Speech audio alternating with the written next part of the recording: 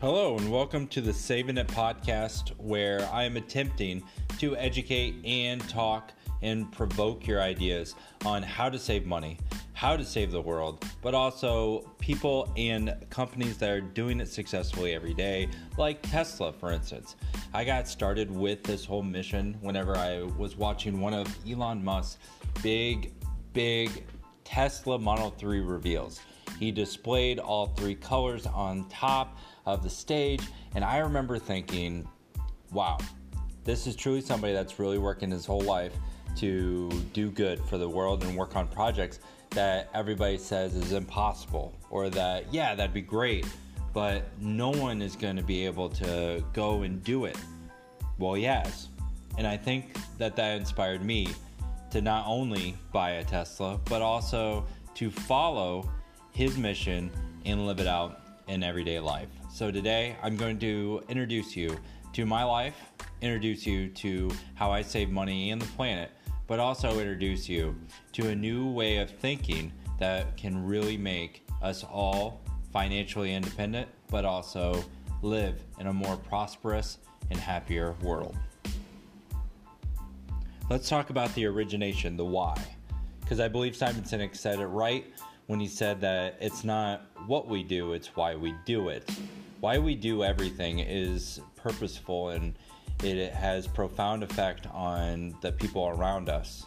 Why we do things can often tie into a role model, can often tie into our background, our experiences, a YouTube video that we saw, or maybe it's just something that our parents said. For me, it's several different things. When I think about what I'm doing or what my goals are, I always circle back around to the one thing I know most, which is passions can't be picked. Passions pick you. In fact, Jeff Bezos said it exactly like this.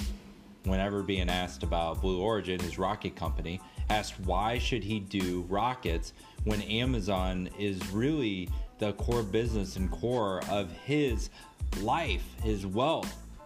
Why go into rockets in space? Simply put, he said, you don't pick your passions pick you. And I believe that.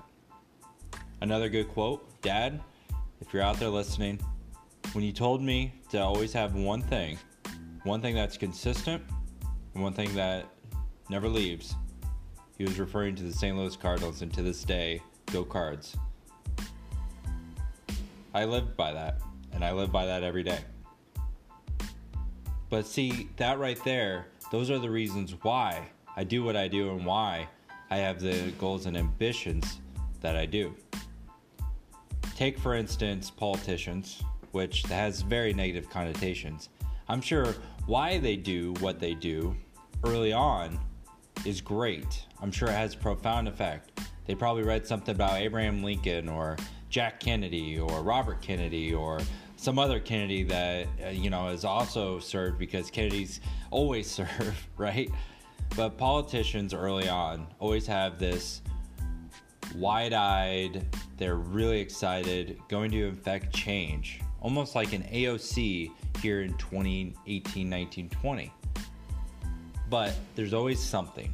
There's always one thing. There's always something along their longevity of career that leads them to where they're at. You get older politicians like Graham, Mitch, Pelosi, Schumer. I'm sure I named a couple people within those four that you don't like. But at the end of the day, those people, all four of them, have been in politics for way too long and maybe have lost their why. Maybe. It's an opinion. So, Elon Musk, Tesla. Has he lost his why so far? No.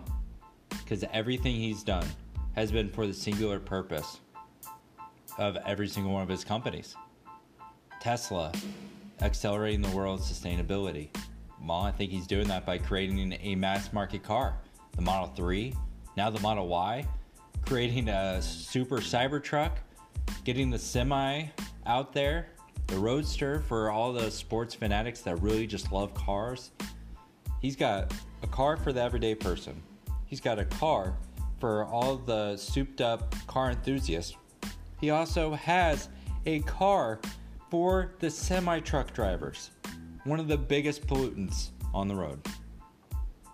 He's also working on grand projects like getting us to Mars so that we're an interplanetary species, because he believes that it is necessary to sustain life in the future and always have this plan B, but also to keep people dreaming more than anything.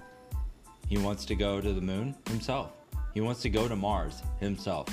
That's a dream. That's a 9-year-old sitting on his porch looking up at the stars with his parents, dreaming about going to the moon one day. He's a 9-year-old in a 40-year-old body. That's what we need in the world. And clearly he hasn't lost his why. He also has some outlandish ideas out there, like downloading your brain onto a Neuralink for advancements of AI. He also has this big grand ambition for boring tunnels in LA and Las Vegas and Chicago and New York so that traffic can be alleviated. But not only that, so that we can bury a lot of our CO2 emissions. There's a lot of benefits there, but once again, it's all about the one thing, which is doing things that no one dares to do, the impossible that everybody stays away from, he goes towards. And that's what a leader is. That's what those early politicians are. Whenever they got into politics, I truly believe they had a good ambition and good why. They went to the light, they ran to the fire. They were essentially going after what they believed was right. And that's their why. Simon Sinek might have been right. It's not what you do, it's why you do it. And that's why I'm here. I'm here doing practices like not running the faucet frequently, saving water, drinking lots of water, also not having the thermostat down at 65 like some people, or blasting the heat up to 75 during this winter. I open my windows quite a bit. I turn off the air during the day. I drive an electric vehicle, but also save on electricity through that by only going at night and unplugging in the mornings. I only charge when I need to. I try and charge with sustainable sources. It's hard here in Missouri because it is very coal-based. At the same time, though, I do recognize that I am an imperfect person. There's plenty of things that I don't do. For instance, I don't get bags of chips. Those big old bags of chips are plastic and they're bad for the environment, right? But I do recycle quite a bit. Did you know that you can recycle the bag that's included in your Cheez-Its and cereal? Yep, Walmart will take it. You know, you can recycle the box that it comes in. Yep, recycle it. You can also recycle cans. I don't get plastic bottled sodas. If I ever get a soda, which my wife should tell you that I shouldn't get it, and she nags about it all the time, but she's right. I shouldn't have it so much. But I always get aluminum and recycle it. I actually feel like a piece of crap getting a plastic bottle for a Mountain Dew, and oftentimes decide not to get it because of that purpose. I also restrict how much we drive. This is a big one. We don't frequently go for drives.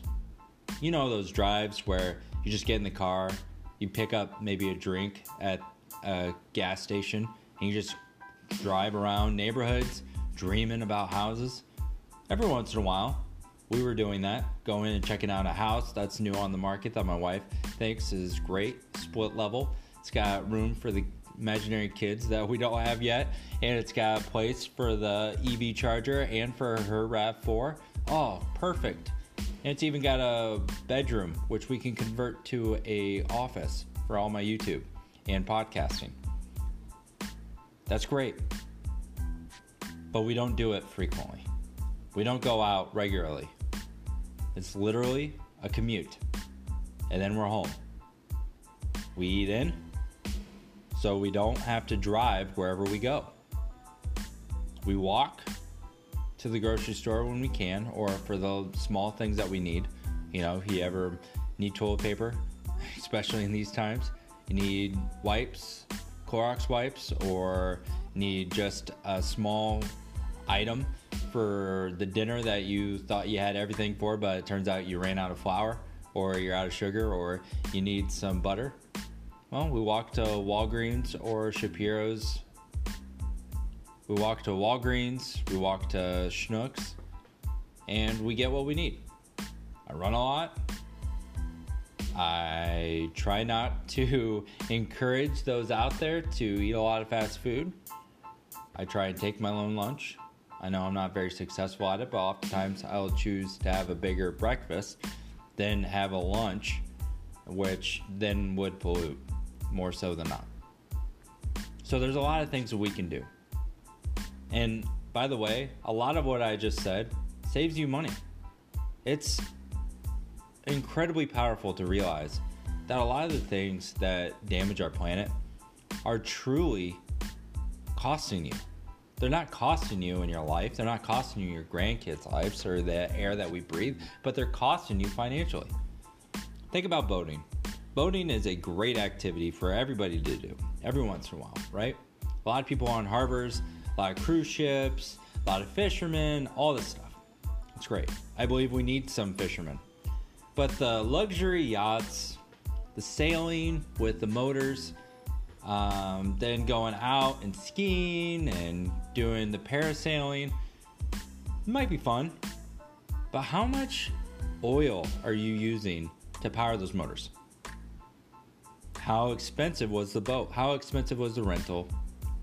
And how much benefit did you get out of doing that compared to just sitting on the beach enjoying the water, the clean water, without all the chemicals and all the jets, all the pollution, all the wire, all of it?